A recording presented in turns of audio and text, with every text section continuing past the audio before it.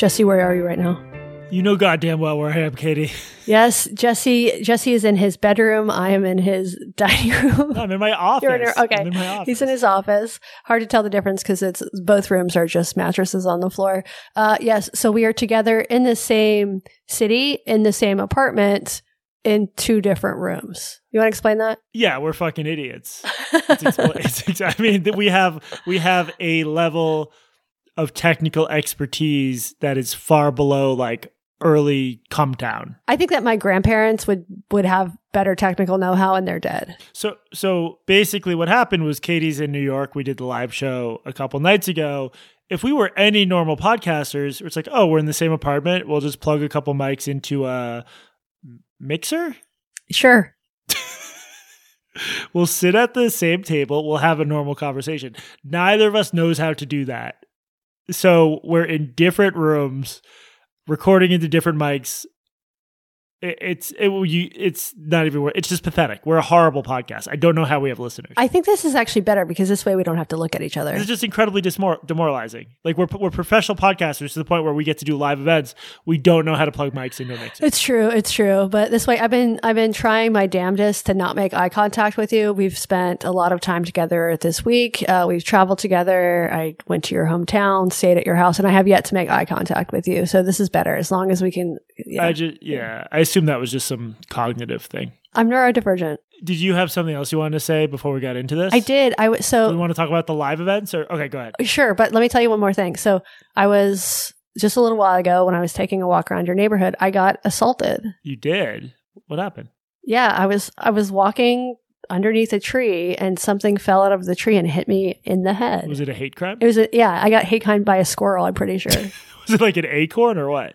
Yeah, it was an acorn. I got hit in the head by an acorn. People keep talking about how New York is getting more and more dangerous, and I 100% believe it. Wait till you're taking a walk at night by a park and you look up and there's a raccoon just 4 feet from you sitting on a branch, like they're surprised you're there. There's a lot of weird nature in this. And by raccoon, is that what you call the homeless people? It's very rude, Jesse. Yeah. Katie went on a walk in Prospect Park in hopes of tracking down, and her words, not mine, killing the guy who killed Moose, and she was unable to find him. Yeah. For people who don't know what we're talking about, my moose is not dead. Another moose was killed. You can go back and listen to our last premium episode. Oh, yeah. People find that alarming, but they don't subscribe to our... Yeah, fuck them. If you want to not be terrified, become a premium subscriber. Yeah, well, my moose is fine as far as I know. I did leave him home alone for 5 days, but presumably he's fine. I left a big hole in the bag of the dog food, so he should be able to eat. Katie, what is the name of this technically incompetent podcast? This is Blocked and Reported, and I'm Katie Herzog.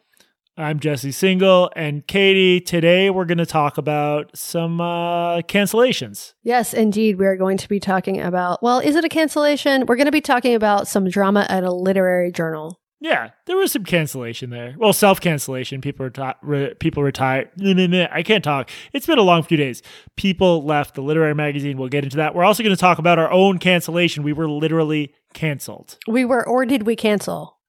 Well, we'll get into that. But first, how do you think the tour is going so far? Other than this, whatever the hell we're doing now. The tour is, the shows have been so much better than I expected. I had really low expectations for this. I was like, can we charge people $20 for this? And then we should have charged like $20.50. Yeah, absolutely. The shows have gone really well. I wasn't sure if we would be able to recreate the magic of the show in person on stage, but the shows are actually even, I think, more fun than doing this alone 3,000 miles apart. Somehow. There has been amazing energy at both shows. We're recording this on Thursday, having done one in Boston on Monday night, one in New York on Tuesday night. We woke up in my childhood home. I did. Katie was there. It was like some kind of nightmare. Very weird. Got in the car by 8 a.m. with Katie and my brother, and we just talked it out. We had my brother asked Katie the sort of like girl advice question he would ask me if he respected me as an older brother, but he didn't. I am definitely the person to give men advice about dating women. Yeah, definitely. So we sort of talked it out. It was a good little road trip. And then the New York show and the Village Underground. Boston show was Laugh Boston, was great.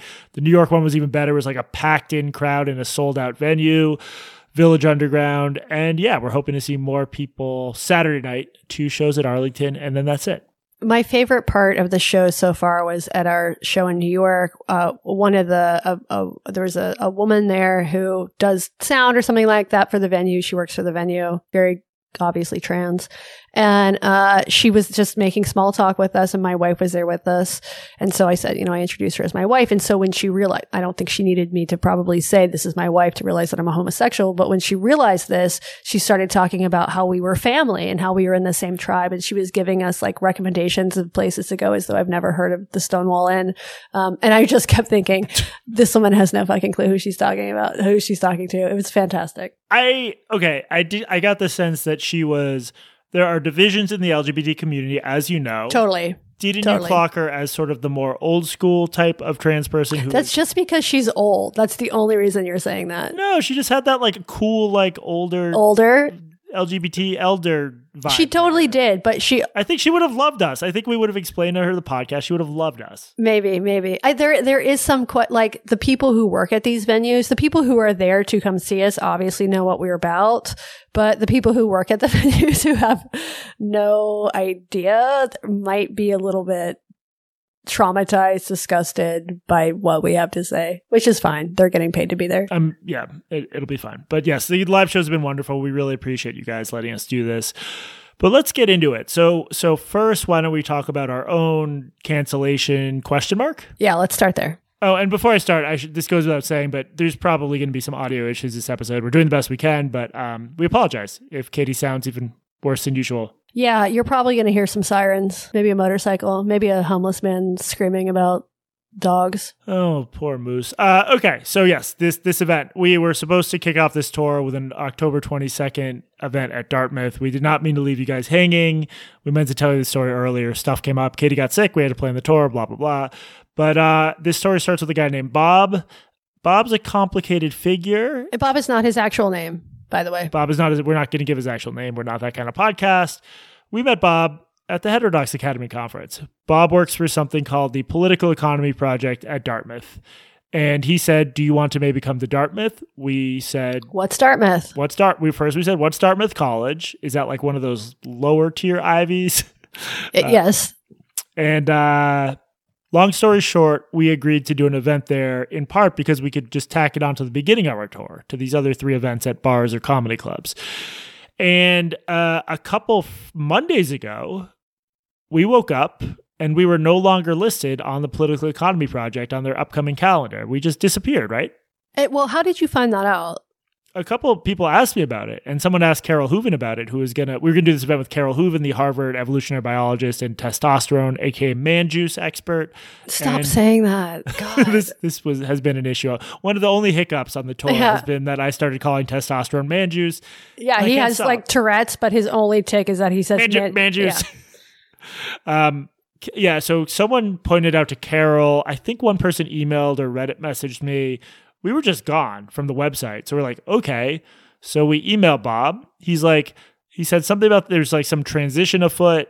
We'll have more news soon. We're like, okay. We hope everything's okay. He's like, don't worry, the event's still going on. We figured it was a technical issue or something. We get an email from him that presents this as a done deal, that the event has changed in a number of ways. There are 3 changes to the event. One is it's no longer sponsored by the Political Economy Project. We've just been dropped. Instead, it's being sponsored by something called Braver Spaces, I think, which if you look it up, there's no Brave Spaces or Braver Spaces. It's not a real organization. It doesn't exist. We'll get to that.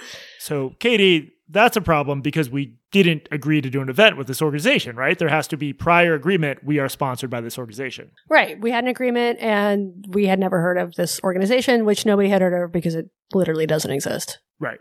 The second thing is, please allow the event sponsor to suggest minor format revisions, such as offering welcome remarks at the outset and collecting questions from note cards, which, like, I don't know, in theory, maybe would have been fine if we discussed it, but this is 5 days before the event, and they're saying we want to change the format of the event. That's also just not cool because we had an agreement for, I think, 6 weeks or so. Right. And my concern with that particular change was that we don't know who they're talking about. We don't know what this introduction is going to be. Is this somebody who's going to come on stage and publicly disavow us? Like, we just need to have some idea about what we're getting into. And they didn't give us that. Yeah, I mean, so that was for me not as big an issue. The biggest one by far was the event was no longer going to be open to everyone. It was only going to be open to Dartmouth students. And we have an email from the guy we organized this with, whose name we're not revealing, either here or in the show notes, where we show in early September, we agreed this would be an event that's open to the public. We said so over and over and over on this podcast. Some people, probably not a lot because nobody lives in New Hampshire and Vermont, but some people from those places were going to come to Hanover hoping to see us. And now we're being told 5 days before the event that it's only for Dartmouth students.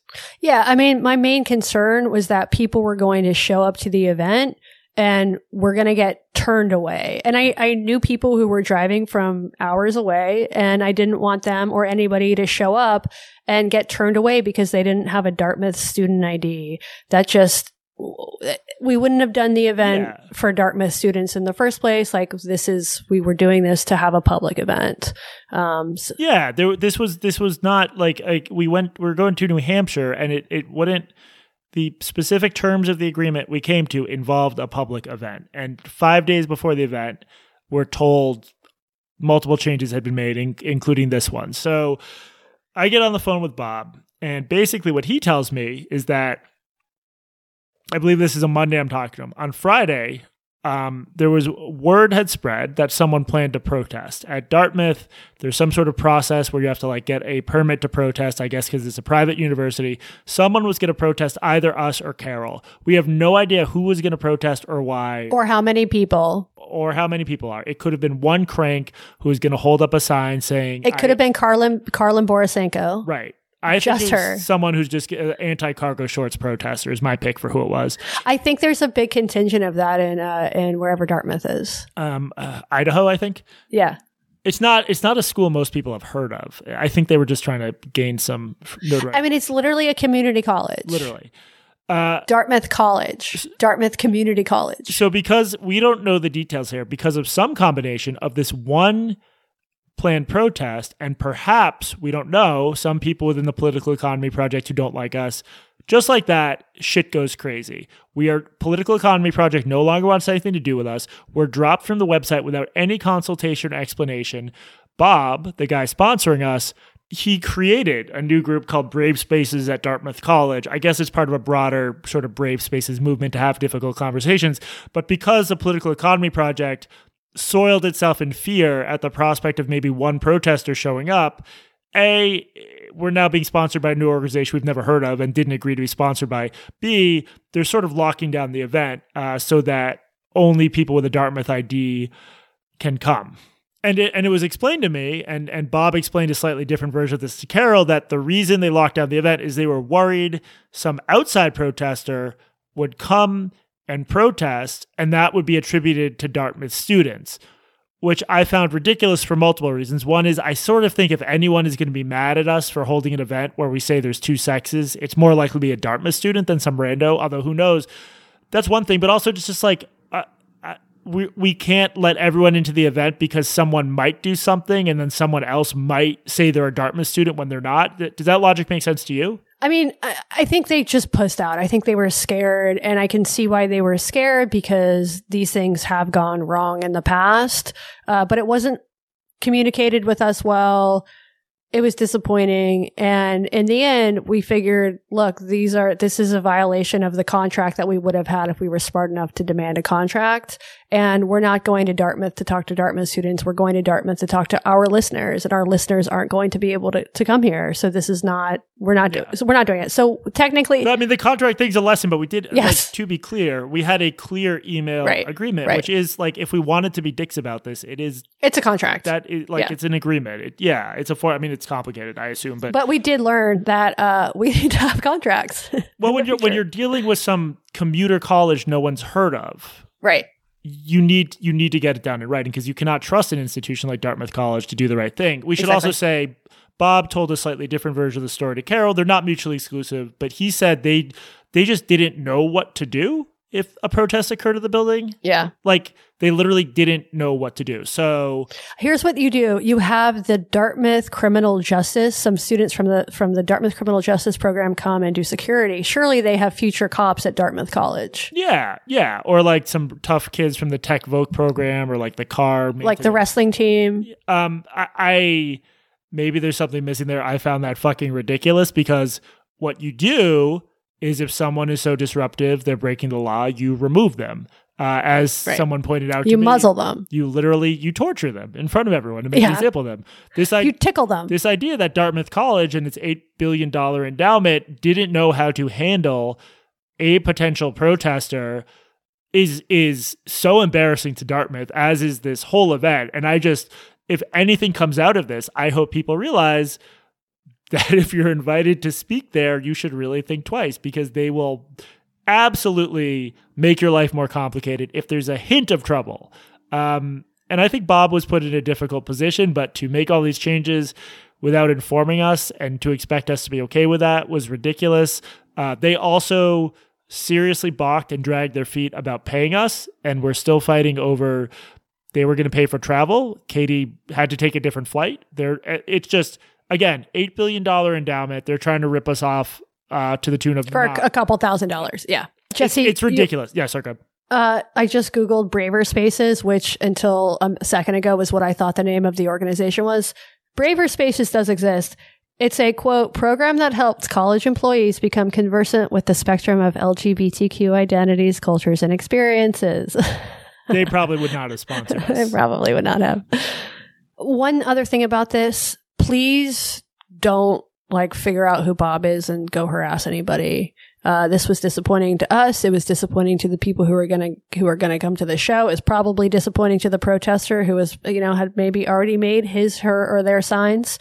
So the whole thing was disappointing, but I don't think that, I think Bob is in a difficult position. I think he tried to do the right thing and really poorly. He tried to do the right thing. He hit some institutional walls. We also probably should have anticipated that this was going to happen with the two of us and Carol Hooven.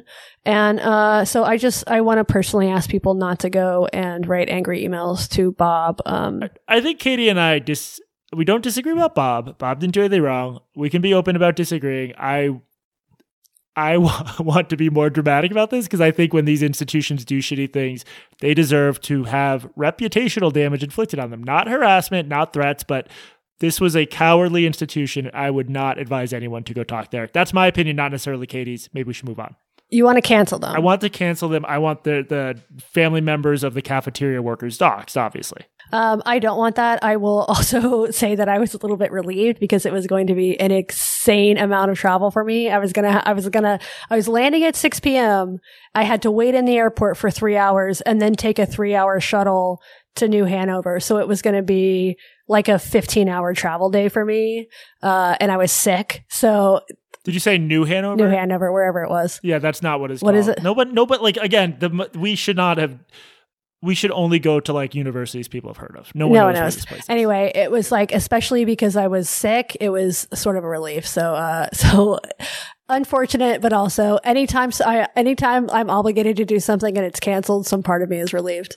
I'm an agoraphobe. I'm sorry. This has been interesting because I always assumed that you were fundamentally a more petty person than me, but you're holding me back in terms of what we say about this and how we say it rather than vice versa. Well, I mean, I just don't want this to become a big fucking thing. I don't want anybody to get fired. I don't want anybody to get publicly shamed for this. No one's getting fired. I don't want anybody to be publicly shamed for this. It's an unfortunate no one's thing. Getting publicly shamed. It wasn't Bob's fault. It wasn't Bob's fault.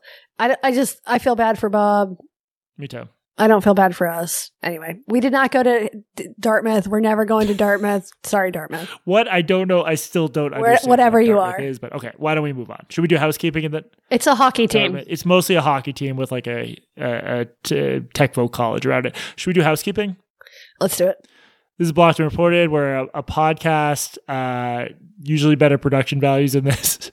Blocked and Reported podcast at gmail.org if you want to reach out to us. Maybe email us like a YouTube guide to plugging mics into a mixer. That would be useful. Yeah, explain what a mixer is first. I don't know if it's a mixer. I have this boxy thing with dials and knobs.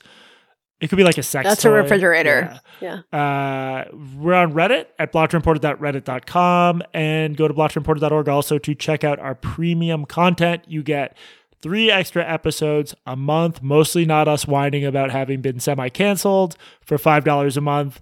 What's the most recent one we did? We did an AMA that has not been published yet. And that'll be published soon. That one was good. I got to edit that tomorrow. And before that, we did, I have no idea. Dog. That was a dog. Oh, we did one. dog. We did, yeah. Moose We dog. did dog. Yeah. And if you're hearing this before, if you're primo and you're hearing this before Saturday, October, I mean, it's barely worth it. You won't have much time. You might be able to see our late Arlington show on the 29th. Yeah, 29th. 9th? Yeah, that sounds right. October 29th, Arlington Cinnamon Draft House, 2 shows. First one sold out. Second one, doors, I think 9:30, show at 10. It's going to be good. We have a special guest coming. We do have a special guest. All right, Katie, let's get back to other people's bullshit. Okay, Jesse, until recently, did the name Hobart mean anything to you? I think there's a Hobart and William Smith like liberal arts school or conservative college or something, but no, other than that, no. Okay, so Hobart is a literary journal that's mostly online, but has done some print editions. At first, I thought it was called Hobart Pulp because the URL is hobartpulp.com, but it's actually just called Hobart. It's been around since 2001. It publishes poetry, fiction, nonfiction, etc. It's won some prizes. It's published some biggish names, including, for instance, Roxane Gay. It is currently edited by Elizabeth Allen, who has been working with Hobart for almost 20 years. And recently, Hobart, the journal, and Elizabeth Allen became a story in itself when the website published an interview with a writer named Alex Perez. Jesse, had you heard of Alex Perez before this? I had not. Okay, so he's a former minor league baseball player who he basically aged out of baseball and decided to become a writer. He's Cuban-American by way of Miami. So he started out writing fiction, but now he mostly publishes nonfiction at places like Tablet, Unheard, and The Spectator. So Jesse, based on those publications, what would you assume about Alex and his work? I think he is imagine me saying this with capital letters, a heterodox thinker. Yes, he's basically anti-woke, as like stupid as that term is. And you can also stereotypically Alex Perez, baseball player, I think right. Cuban, yeah. I think not woke. Yeah. You can tell this from the subject of some of his work. I looked at his author page on Unheard. Here's some of the headlines. Hispanic America is turning right. How DeSantis toppled Mickey Mouse. Why Hispanics gave up on the left. And why Latinos stumped for Trump. You can sense the theme here, right? Yeah. He's not using the term Latinx. Which is offensive. Yeah. Alex is also a graduate of the Iowa Writers Workshop, which is the most prestigious MFA program in the country. He's not the typical Iowa grad. Like most MFA programs, Iowa tends to attract people from a certain milieu, that is, upper-class white people, although I would assume that they have tried to diversify their students and faculty in recent years like everyone else, at least when it comes to race, if not class and politics. Alex is not from that milieu. He says in this interview that he did with Hobart that his mom's reaction when he told her he got into Iowa Writers Workshop was K. So not K as in K, like okay, K as in the Spanish question, what? What? Yeah, she didn't know what Iowa Writers Workshop was. So for that and other reasons, Alex refers to himself within this interview as the Iowa pariah. And that was his experience at Iowa was a big part of this interview. It was published on September 29th under the headline, Alex Perez on the Iowa Writers Workshop, Baseball, Growing Up Cuban-American in Miami and Saying Goodbye to the Literary Community. And it got very little attention when it was first published. But then 2 weeks later, a Hobart editor named Evan Fleischer posted a thread about this on Twitter, and then all hell broke loose, including the mass resignation of Hobart's editors. Okay, so this triggers a mass resignation because of this guy, Evan Fleischer's thread. Well, because of the interview. So they posted their resignation letter on the website, but someone, presumably Elizabeth Allen, pulled it down. We do have an archive of the letter thanks to the Wayback Machine, and it reads, in part, after considerable private conversations, Hobart's undersigned staff editors are resigning from Hobart effective immediately. The publication of Alex Perez's interview reflects a continued pattern of behavior on the part of a single editor, Elizabeth Allen, to prioritize attention driven by outrage rather than forwarding innovative work that adds new perspectives to Hobart and the literary community. And then they go on to write that one reason they are resigning is because, quote, Elizabeth Allen has a legal claim to be a presence at Hobart that cannot be easily altered. How do you interpret that? Oh, that they would want to have her removed from her position because they're so outraged, but they legally can't, so they're taking their balls and going home. Or their lack of balls, I should say. Yeah. I think what that means is she's the boss and they can't fire her because she's above them. Yeah. They also write in this letter, quote, the content that started all this was regressive, harmful, and also just boring writing. The misogyny and white supremacy were treated with empathetic engagement. White supremacy? Yeah. Alex Perez, the white supremacist. And that sucked beyond measure. All this led to attention being taken from the work we are proud to have published, much of it by the very writers Perez denigrated in his interview. And this was echoed in an article about this whole thing at LitHub that contained this particularly critical passage, quote, if these perennial banalities, which like all cliches have some truth to them, were the sum of the conversation, nobody would be talking about it. But Perez and Ellen wrap it up in Trump-era vocabularies of grievance, bitterness, anti-wokeness, self-aggrandizement, and, crucial to the mix, some deeply hurtful racism and misogyny, plus some of their own tokenizing of the working class. They clearly sought outrage, and they got it. Okay, so the person who wrote this at LitHub, his name is Johnny Diamond. There's a little picture of him by his byline on the website. Johnny Diamond? Is he like a failed former card shark? He's a white guy. And I don't believe in identitarianism. I think it's bad, but I do think there is something a little bit funny about this white guy accusing a Cuban American and a woman of racism and misogyny. Yeah, it sounds about right, though. He's got to be a good white man. He's Johnny Diamond. What was so bad about this interview? I mean, surely you wouldn't call something white supremacist unless it was like really white supremacist. Right. I'll read you some excerpts that piss people off. You can be the judge. So at one part, Elizabeth Allen basically asks Alex if there's a hegemony in publishing that prevents stories outside of the liberal mainstream from being published. So she says, quote, I think I should be able to write a compelling, well-written story about a pro-life advocate, despite myself personally being pro-choice, or someone who is unvaccinated, or someone who is bro-y, whatever that means, without anything bad happening to them, or without them realizing they're wrong and having it accepted by a major magazine. But it wouldn't be taken. And so she asked them what his take on is this. Like, do you see this one-sided representation? And here's how he responds. This is a mindset that views whiteness in America as inherently problematic, if not evil, and this sensibility animates every decision made by publishers, editors, agents. White people bad, brown people good, America bad, men bad, white women, I think bad, unless they don a pussy hat. All right, I'm going to skip forward a little bit. He says, we know who they are. You know too, reader. Go on, whisper it to yourself. It's okay, I promise. Fine, you can't do it. That's why I'm here. The Iowa pariah will say it for you. I'm working the gimmick already. Here it goes. 80% of agents, editors, publishers are white women from a certain background and sensibility. Those woke ladies run the industry. And contrary to popular belief, I don't hate the Brooklyn ladies. On the contrary, I respect how these passive-aggressive, prude ladies took over an industry. Tip of the hat, Brooklyn ladies. Skipping ahead a little bit, he says, these women, perhaps the least diverse collection of people on the planet, decide who is worthy and unworthy of literary representation. Their worldview trickles down to the small journals too, which are mostly run by woke young women or bored middle-aged housewives. This explains why everything reads and sounds the same, from major publishing houses to vanity zines with a readership of 15. The progressive woke orthodoxy is the ideology that controls the entire publishing apparatus. Okay, Jesse, what's your reaction to this? Everything he said is true in terms of the controversies I've been aware of or covered in the publishing world, mostly young adult. He's making a stronger argument, which is that they also apply in like zine spaces or smaller publishing houses. I've found, and again, it's a biased sample because these are controversies, or I wouldn't know about them, an incredible just wave of conformity and like really like drop of a hat anger at anyone who says the wrong thing politically. Like some of the YA and increasingly adult fiction controversies are just batshit insane. And I do think women do these days sort of dominate the publishing industry. I feel like we have some stats on this, right? No one thinks like the average fiction editor is a white dude these days, right? I'm not wrong about that, right?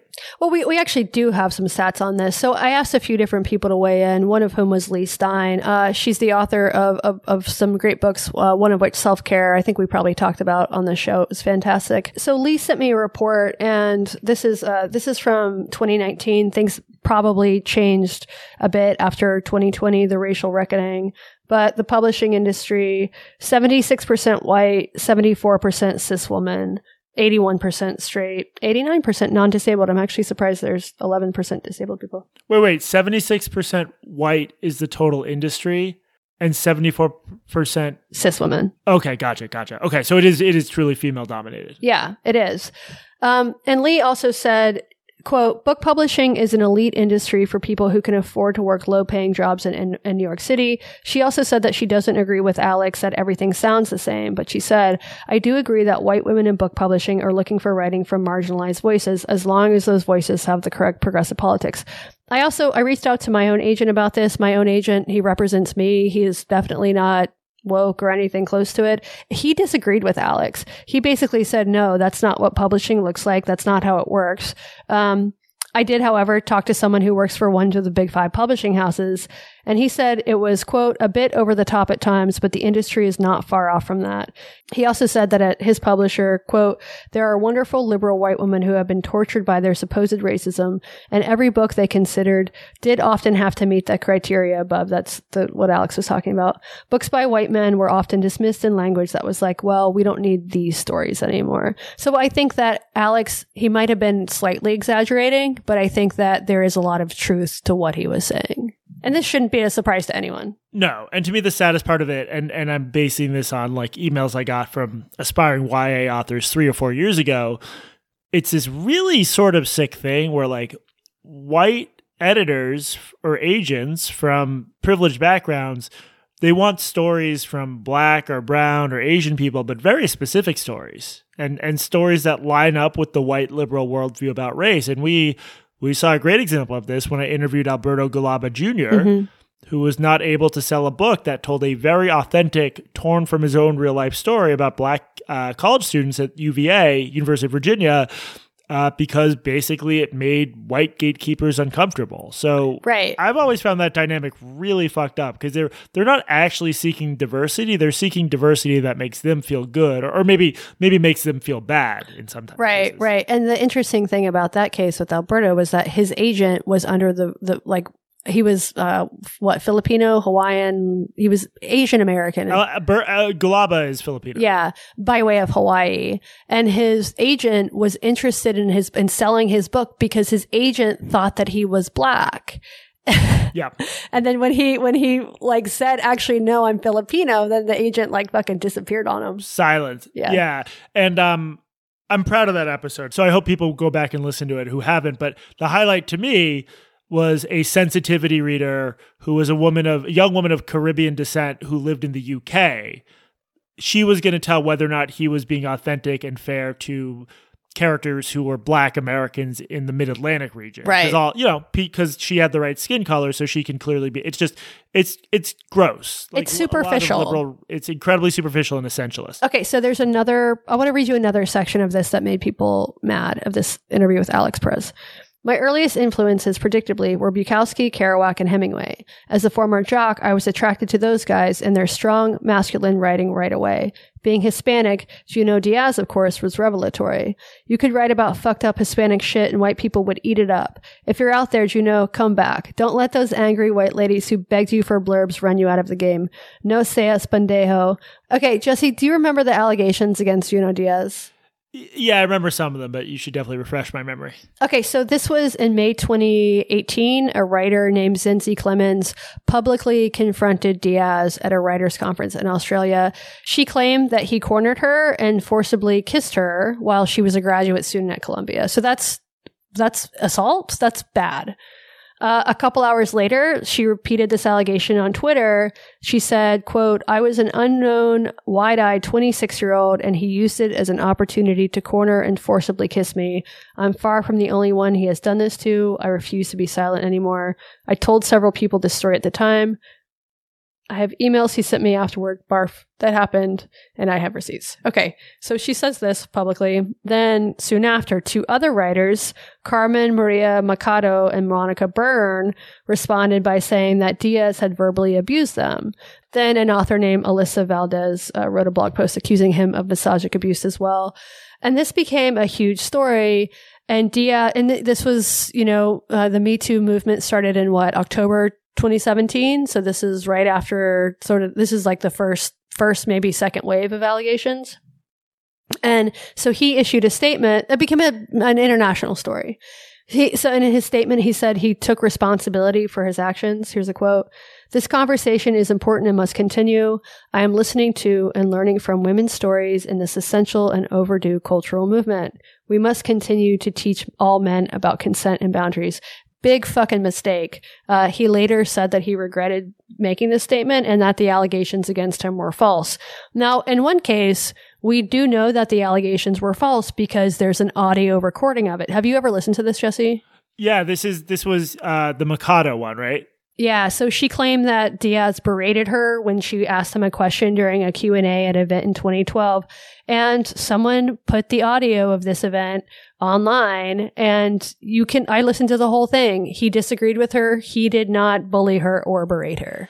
This one has always gotten to me. I know a lot of people who like her writing. I actually have one of her books. I just haven't read it. Why won't she just admit that she misremembered, or I don't know. There's ways for her to wriggle this out of this without being a liar, but she's never done that, right? Not as far as I know. And so the probably, the worst of these allegations are that he forcibly kissed somebody. And I have reason to believe this isn't true, which I'm going to say on the podcast again, because I already accidentally spilled this on the show once. So I think it's okay if I do it again. But basically, a large news outlet that you've all heard of investigated the claims into Diaz and found that he kissed Clemens on the cheek when she was in a group of people who he also kissed on the cheeks. I was told this during a stone conversation with a journalist who was involved in this and completely forgot where I'd heard it and said it on the podcast. And then I got a text from that journalist who was like, "By the way, it was me you heard this from." Regardless, MIT, where he was employed, investigated Diaz and he was cleared by the investigation. That doesn't necessarily mean that he didn't do it. He's a star faculty member, and so there could be clearly some reason to protect him. But I find it very hard to believe in that moment. I think you're operating from a 1980 mindset there. I think. You didn't let me finish. In that moment, during the height of Me Too, even if he's a Pulitzer winner, it would have looked better for the university to can him than not. Yeah, I need to let women speak. Let women speak. Thank you. Yes. Do you think that during the intro to the Boston show, when I went down and kissed everyone in the front row on the cheek, that was a bad idea? That was not far from MIT. I mean, that was a little bit weird, but it was made a little bit better because then you gave all the guys hand jobs. So it was very clear that it was equal opportunity. Not all the guys. Okay, just the cute ones. Okay, so Alex Perez saying, "Juno, come back," clearly rubbed some of the Hobart editors the wrong way, despite the fact that Diaz has been exonerated by these allegations. And I looked, but not in the court of public opinion. Right. That's the only one that matters. And I looked him up recently. I just looked him up Google News or whatever, and he is still doing stuff. He hasn't completely disappeared from the public eye, but his profile has certainly smaller, I would say. We hung out after the New York shows with multiple canceled media people, and it's very interesting to hear their stories. So Juno Diaz, come on Blocked and Reported. I'm sure he's listening right now. Okay, so after the editors resigned en masse, Elizabeth Allen posted a short response of her own to the Hobart website. She says, "I never wanted to run this ship. Frankly, I'd rather spend my time writing. It is also more than a little heartbreaking to watch a mutiny. I have undying respect for the founder of this journal. That one might feel one's livelihood at risk due to an interview one didn't even read is odd, if not troubling, but perhaps evidence of our times." Okay, so I got in touch with Alex. I just asked him how he was doing, how he felt about this. He said, the mob was hateful and intense, but it's important to note that I received tons of support from writers who started going against the mob. I think the mob was surprised about this because as soon as they received pushback, they started disappearing and going on Twitter hiatuses, etc. The support is important. I'm being harassed. The support is important because it signals a shift in the writing world, I think. People are tired of the current literary scene. I received messages from dozens of writers in support, big names and small. He also says that Elizabeth Ellen bore the brunt of the hate, and he thinks it's because she's a woman. I'm not sure I agree with that because I think that a man running this interview with a man, especially a white man, would have gotten even more hate. It's interesting he said that because he's not, it's sort of a tick. People say like, well, a woman got, I mean, sometimes women get it worse, but there's definitely situations where men are, anyway, I'm with you. Yeah, I think she got it worse because she's the person in power and because there's a backstory here. So I emailed Elizabeth Allen to try to get some comment from her. She didn't respond to me, but she did tweet this from the official Hobart account. When women piss people off, it's another level of anger, rage directed at them than at men. There's her sexism. I learned that in 2014. I'm stronger now. Words no longer hurt me. I hope every woman feels this strong at some point in her life. This unafraid, this liberated, truly. So, Jesse, any idea what happened in 2014? No. Okay, so in 2014, she published an essay also on Hobart called An Open Letter to the Internet. This is no longer available on Hobart's website, but I have an archive of it. And the essay came in response to another literary scandal that very much presages some of the later Me Too cases. So basically, some well-known figures in the literary scene, including Tao Lin and Stephen Tully Derricks, I'd never heard of him, had been accused of sexual and emotional abuse. And in her essay, Elizabeth Ellen is basically like, look, these guys might be assholes, but they aren't rapists. And she also admits some of her own past sins, including essentially molesting a few children when she herself was a child. That sounds I don't know how to put it. It kind of sounds like molesting a child.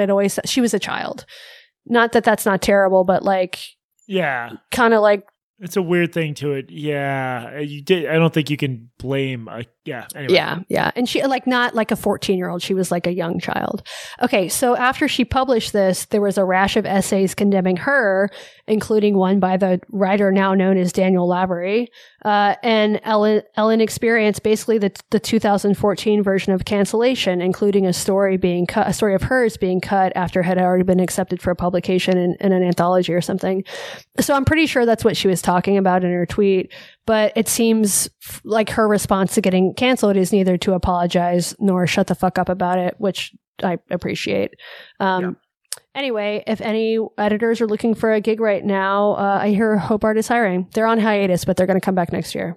I found it gratifying that the people scream, like the interview, I found it very entertaining. I saw why people would be offended by it. Is that the end of the world that people are offended? There's being offended. So what? I know. That's what I mean. Like, unless something is like is attack on you personally, unless he calls you out by name, like that's one thing. But this sort of like, I'm offended on behalf of whoever, I just don't really understand that. It's also like whether or not you think he's overgeneralizing, there is, in fact, a type of Brooklyn white lady who feels very strongly about this stuff. And you know what? There's also a type of Brooklyn white dude. And I don't think we can forever do this thing where you're allowed to make sweeping generalizations about subpopulations of men, but as soon as you do it about a woman, you're a He may have been overgeneralizing about the situation, but I know exactly who he's talking about. I've met them. Like, it's a type. It's okay. There are types of people. He's not making fun of them for their race. He's saying white people tend to have these politics in Brooklyn, which is like, I think some of the people were mad because they know a lot of this is true, especially the stuff, again, maybe exaggerated. It's absolutely true that within the literary community, if you express the wrong politics, your career can be fucked overnight. So I think people are mad because there's that glint of recognition.